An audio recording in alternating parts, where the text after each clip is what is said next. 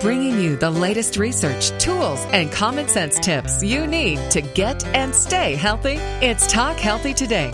Here's Lisa Davis. I just received a wonderful cookbook, and I've been having a blast with it. It is called The 30-Minute Vegan's Taste of Europe, 150 plant-based makeovers of classics from France, Italy, Spain, and beyond. And the wonderful author of this cookbook is Mark Reinfeld, and he joins us now. Hello there, Mark. Hello, Lisa. It's so wonderful to be back with you. I know. It's been a long time. It's really nice. You were one of my first interviews, and I remember it well. And I remember talking about the 30-Minute Vegan and your restaurants. And tell us what inspired you to do a cookbook that centered on the taste of Europe, which is a great idea, by the way. Thanks. Well, pretty much everyone I know at least has a love affair with Europe, and mine started about 20 years ago. And so just the culture and the cuisine and the beauty of Europe has really had a strong influence on my life, and the opportunity arose to continue working on the 30-Minute Vegan series. And just over the past 20 years, I've developed these vegan versions of European favorites, so it was a natural evolution. Now, in the book you write, the style of my cuisine is vegan fusion. Define that for us. Well, there's a couple of ways to define it. Basically, it's incorporating the different ethnic cuisines into one setting, so mixing different elements of different cuisines in the same menu, or in our case, the restaurant, or in cookbooks. And on a deeper level, it's emphasizing the unity of the world's cultures. So in addition to the cuisine, and as most people know, food is such a core thing that unites humanity, so emphasizing on the delicious cuisine from around the world, as well as the wisdom and the beauty and the sacred sites, all combined, is what vegan fusion represents. Oh, that's great. You know, I also love how you go through talking about raw foods, gluten-free, oil-free, low-sodium, soy-free, sugar-free. There's so many different ways to eat now, and also some of the specialty items that you might need, like the raw apple cider vinegar, or what is this, kudzu root? Where do you get that? That's a starchy tuber used to thicken sauces. I've never heard of that. Yeah, that's one of the more esoteric ingredients. Usually the book predominantly uses ingredients that are available at most markets, and then there's actually one recipe that calls for that specialty thickener, and pretty much everything is either available at a mainstream market or your local natural food store. Oh, that's good. Now, with the kudzu, though, I'm wondering, because sometimes with, some people use arrowroot or some people use cornstarch. What kind of texture does a kudzu? See, now I'm obsessed with this hard to find one.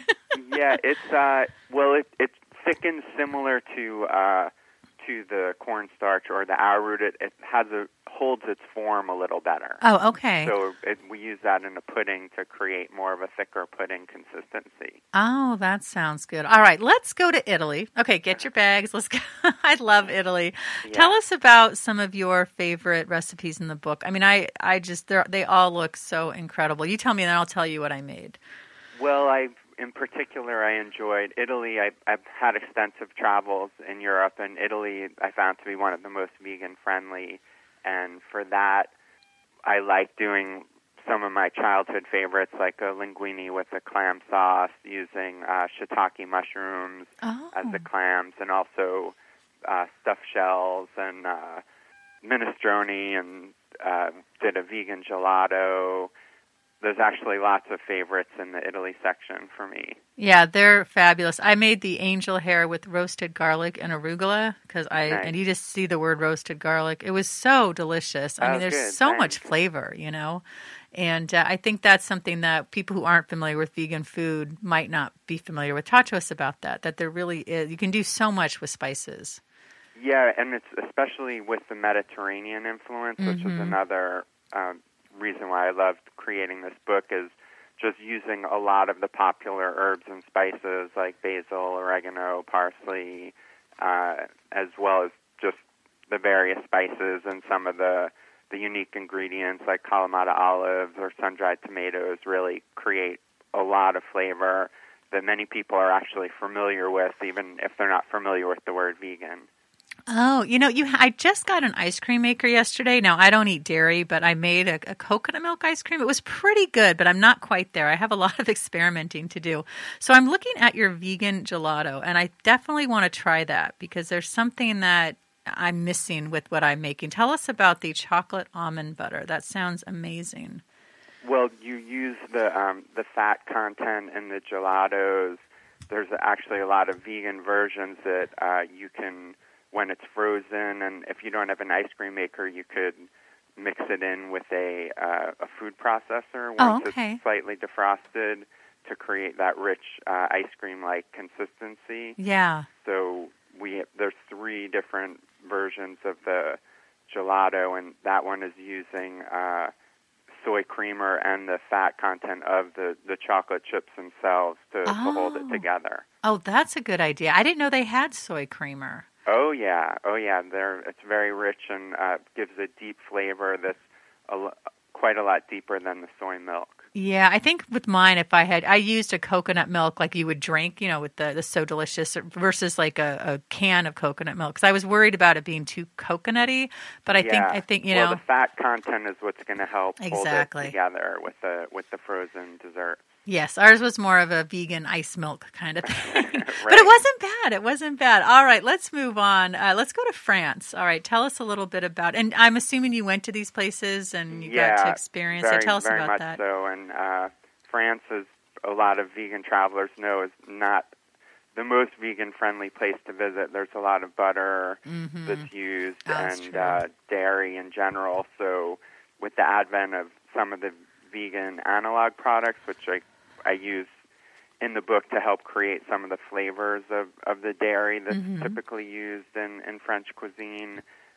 I did use that a bit, and then also just pulling on the Mediterranean influence, so using like the vegetables and fresh olive oil that's readily available throughout the Mediterranean. Oh, I see. Now, my favorite non-dairy cheese is the Daiya. People say it differently. What do you like to use? Yeah, that's actually the favorite. That's what I thought. The one that I use, and it's really nice to replicate the flavor of the dairy. Yes. And there's also recipes for like crepes, and I did a faux pâté, which I call faux gras instead of foie gras. And I saw that. Of course, that's like great. a chocolate mousse. So there's actually a vegan version of a quiche, which uses tofu instead of the eggs. It's so funny that you mentioned crepes because I'm looking at the chocolate hazelnut crepes right now, and I'm just like, okay, I got to go. I'm going to the store. I'm going to get these ingredients. Yeah, it's that actually looks really amazing. And since I spoke to you last, I've been doing a lot of workshops and trainings around the country, and I've been teaching people how to make these vegan versions of these products, and it's really just amazing how far we've come in the vegan world to replicate a lot of the flavors that people are accustomed to. Oh, that's including dishes like crepes or quiche or things like that. Oh, that's fabulous. All right, speaking of fabulous, let's move on to Spain and Portugal. What really stood out for you, and what sort of spices are used there? Well, there we introduced like the smoked paprika was an ingredient that I really enjoyed working with. I did like a gazpacho, some of the, again, dishes that people are familiar with, like paella, using artichoke hearts and saffron. Did some really fun desserts, like a sweet rice pudding and an almond brittle. That sounds really good. Now, what do you use for the sweetener? Is that do you use agave? You need some sort of syrup, right? Or for brittle that, usually? I use actually a brown rice syrup. Oh, that and sounds good. a little. There's versions of organic brown rice sugar, brown sugar. Oh, so okay. a lot of the sweeteners that you are using in traditional baking and cooking, you can get in an organic version. So I use some of that in these recipes. One that really stood out that I want to make, I haven't yet, is in the Spain and Portugal section, is the white beans with mushrooms and sherry. God, that looks really good. Yeah, that's another example of a dish where I just used ingredients that are common in the area without looking, well, many of the dishes replicate dishes that people are used to. Many of the dishes also just utilize common ingredients. So the mushrooms and the white beans is part of that. Well, somewhere that I really want to go is Ireland. My husband's half Irish, and we really want to go. So I love this picture of you smiling. United Kingdom and Ireland. Tell us what that was like. And when I think of Irish stew, which is in there, but there's a lot of other things. Tell us what else. Lots of onions. I would say that's another vegan challenge. Yeah, I bet. Ireland, but there's a lot of emphasis on potatoes and parsnips and. I did do the Irish stew I used actually seitan in that, which is another vegan analog product. Mm-hmm. And I made a vegan version of the Irish soda bread, which uses a natural spelt flour, and that came out really well, and as well as some of the English dishes like scones and a ginger brew, and I did like a vegetable pot pie. So again, it's really amazing how you can just break through all of these barriers with vegan cuisine, and as well as it tasting good, it's also good for your health and also the environment. So it's really a joy for me to create these dishes that are full of flavors that people are used to, and at the same time are good for their health and also for the environment. Well, this one, it's so true. I would say this one it's funny, the Welsh rarebit. You said when I first selected this dish going by the name, it is also called Welsh rabbit, I thought I would be developing a rabbit-free dish. Only later did I realize that rarebit is the Welsh equivalent of toast and cheese with bear thrown in for good measure. And he said yours definitely works. So tell us about that. I really enjoyed that, and as a kid, that was one of the dishes I grew up on, was the toast and cheese. Not with the beer. That wasn't part of my dish. But again, that uses a little of, create a vegan cheese, and one of the ingredients in that is called nutritional yeast, which is one of the more important ingredients in the vegan pantry, it's a source of the B vitamins as well as a vegan source of protein, and it creates a real nice nutty and cheesy flavor.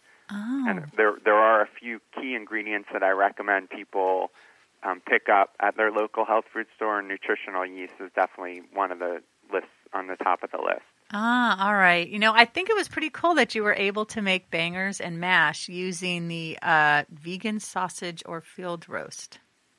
Yeah, that again, it's like it really, if you're unfamiliar with what's possible with vegan cuisine, this book will really show you the full array, and it uses a lot of the newer products on the market. So some of the vegan sausages are, when you mix them with the mashed potatoes and the gravy, they really help people who are looking to phase out of animal products but still really want that flavor. So again, in the trainings I've been offering, I show people all the ways to use these new products to satisfy their cravings and also help them transition towards a healthier diet. Well, one of my favorite types of food is Greek food. I absolutely love it. Tell us, I love that picture of you smiling there. Boy, you've been to so many places. It's so cool. It was, you could tell that I had a lot of fun. Yeah, you sure do. This creamy chickpea soup sounds really good. The creamy soups are one of the hallmarks of vegan cuisine, and one of the main ways you can create a dish where you get the I can't believe it's vegan effect. Totally. And so using the chickpeas and like chickpeas with the lemon juice blended, and some soy milk or rice or almond milk, create this creamy soup, and then it has a lot of the fresh herbs like oregano and thyme, as well as hot chili pepper to give like the strong, robust flavors of Greece. Well, when I used to eat dairy, I used to love tzatziki. So tell us about yours.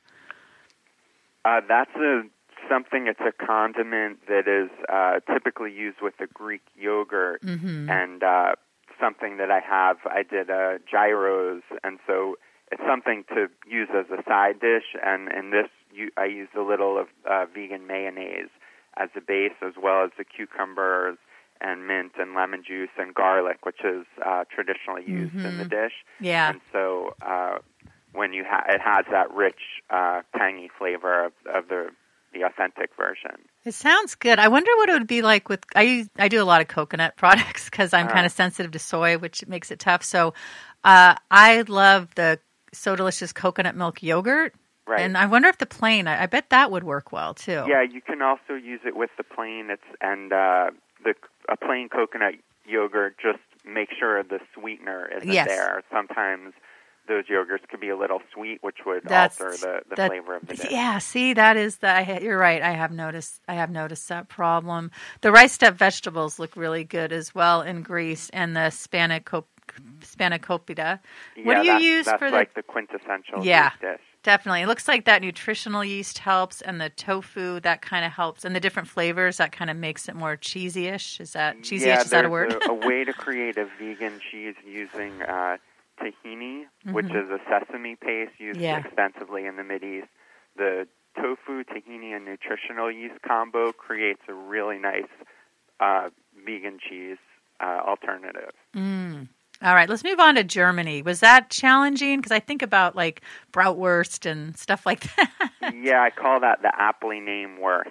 Yeah, definitely. They're sausages that are definitely not very healthy. And Germany was another one of the more challenging countries, but again, using some of those analog products and then focusing on some of the vegetables that are popular there, such as Brussels sprouts and asparagus and cabbage. I was able to come up with a nice section, and I did a beer soup using obviously Germany is well known for its beer. Oh, yeah. You know, it's so funny. You have such a great sense of humor. I love this not worst vegan bratwurst. Yeah. I like calling it the aptly named wurst also. Yeah. Now, of course, I'm Jewish, so I love potato latkes. So I'll have to try these baked potato latkes. That looks good. You got flaxseed in yours, and looks good. I've never put paprika. That's wow. You say optional, try smoked. Wow, paprika. That sounds delicious. Yeah, that was another childhood favorite. So the last section of the book is I call Europe Fusion, where I had a selection of recipes from throughout Europe, from Iceland and Romania and Hungary, Poland, Czechoslovakia, and a lot of the popular Jewish dishes, which I grew up with, have their origins in Eastern Europe. So blintzes and latkes it was very fun for me to do that. The flaxseed is another popular ingredient that I like to use, and it was actually one of the original medicines referred to by Hippocrates when he was saying, let food be thy medicine and medicine be thy food. Really? And it also, culinary-wise, if you grind the flax seeds, you can create an egg alternative that has the same binding property. So throughout the book, instead of using eggs, you use 1 tablespoon of ground flax seeds to 3 tablespoons of water to create an egg alternative. So that's what held the latkes together. You know, another one I grew up with, of course, is the blintzes. So these blueberry blintzes look really good. Yeah, that was the favorite. One of the favorites for me was the blintzes. Usually they were the frozen variety, so it was very fun to create them from scratch. Well, your book is incredible. There's so much great information and wonderful sites and the people who contributed to the book and measurements and conversion charts. It's so fantastic, and it's going to make it so easy for folks. I think, do you find in your experience that people still think it's hard to be vegan? In general, that's one of the big misconceptions, and I really like showing people that it's very easy to create world-class cuisine once you learn a few basic tips and techniques and just start experimenting in the kitchen. And so I'm sure if you try some of the recipes in the book, you realize how amazing the flavors can be with vegan cuisine. And when did you first become vegan? Or were you vegetarian first, like some folks, and then became, or did you just become vegan? Yeah, it was around 1990, I was actually on a kibbutz in Israel, and I share a little of that story in the book, but at that point I just started developing more of a connection with animals, and so I became vegetarian in a few stages during that trip, like cut out red meat, cut out chicken, then cut out fish. And then vegan came within the next few years after that, mainly because I started to feel a lot better without the dairy and eggs. Yeah, definitely. Well, Mark, you are so wonderful, and I encourage everyone pick up your book, The 30-Minute Vegan's Taste of Europe, 150 Plant-Based Makeovers of Classics from France, Italy, Spain, and Beyond. Mark, how do we learn more about you? Oh, thank you for asking. Well, our website is veganfusion.com, and if people go there, they could sign up for our free newsletter, and we send out recipes and current events and other information on the vegan lifestyle, and it also can direct you to some of the courses that I offer around the world. Actually, I do 10-day trainings and weekend workshops to show people how easy it is to create this kind of food. And I have events scheduled on the West Coast and Hawaii, and I'm working on a Europe schedule for next summer as well. Are you going to come to the East Coast? The East Coast also looking at October of next year. Oh, terrific. All right. Thank you so much, Mark. As always, you're welcome back anytime. Thank you so much. Hi, I'm Lisa Davis, and I'm going to take a few moments to talk about avocados and avocado oil. So we've all heard about how great avocados are and how great the healthy fat is. But I don't know if you're aware, but avocado oil is so important because it is one of the only oils that you can cook at a very high heat without it breaking down and turning into trans fats. Yes, I said trans fats. So when you're looking for avocado oil, there's certain things you want to keep in mind. You want it to be green. You don't want it to be clear because then it's been overly refined. And my favorite avocado oil is Avohass. If everyone wants to go to avohass.com, avohass.com, they have got such fantastic oils, and they've got different flavors. They have avocado oil that is infused with lime, with garlic, with chilies. They have regular avocado oil. It is green, and it takes 15 to 20 avocados just to make one bottle of their fantastic oil. Now, the other reason I like avocado oil is has so many benefits. It's ranked as one of the top 5 healthiest foods. It helps with the prevention of development of diabetes, high cholesterol, high triglycerides, and obesity. And again, if you're going to do any frying or any high heat sauteing, definitely get your avocado oil. Now, the other thing I love to do with avocado oil is I like to put it on salads. I like to put it on pasta. I like to put it on zoodles. If you don't know what zoodles are, those are yummy zucchini noodles that nowadays you can buy at most grocery stores. Last night, I made this great meal. I took grass-fed skirt steak, and I sauteed it up with some of the lime avocado oil. Oh, it was so good. And then I put it on top of a bunch of vegetables and salad. And then I added some real guacamole. Not like there's fake guacamole, but I added some guacamole. And then I added some garlic avocado oil, the avocado oil by Hass. And then I added some lime, and I mixed it all together and put some tomatoes, and oh my gosh, it was absolutely fantastic. So I encourage everyone to check out avohass.com, avohass.com.